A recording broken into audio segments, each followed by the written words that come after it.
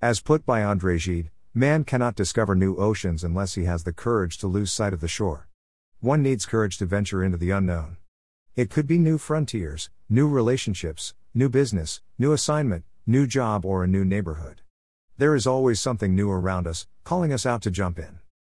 4 years ago, one evening as I left the office on my way home, a thought came to mind. I asked myself, why not do the big chop? I wanted a fresh look. I initially hesitated because I had associated haircut with punishment as it was commonly used for that in schools. Other than that, there is this stereotype that ladies and men are better off with long and short hair respectively. Well, I went for the chop, colored it maroon and gold. It took 3 hours. Saying I liked the outcome would be an understatement. I totally loved it. Strangely, I felt liberated from something. The last I had cut it was in high school as a form of punishment for going on hunger strike in school, story for another day. The following day when I got to the office, some of my colleagues were shell-shocked and said it was unlike me. Some friends said it could be midlife crisis while others thought the mix of colors was an overkill. Then there are those who said I looked superb.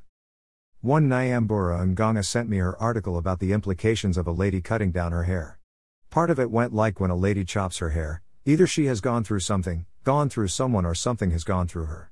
Truth be told, I was going through a lot, not just something. I rocked that hairstyle for 2 years and the color kept changing over time. This hairstyle made me become as bold as a lion. I was no longer held captive not just by hair but all manner of fears. It made me realize that a lot of things are up to me.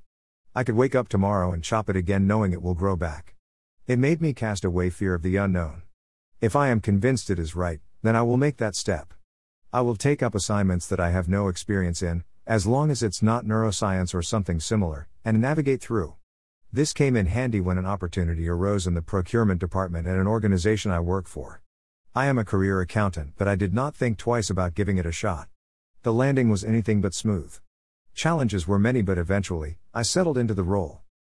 What I tell people is that they can surmount any challenges that come their way if only they focus on the bigger picture instead of sideshows.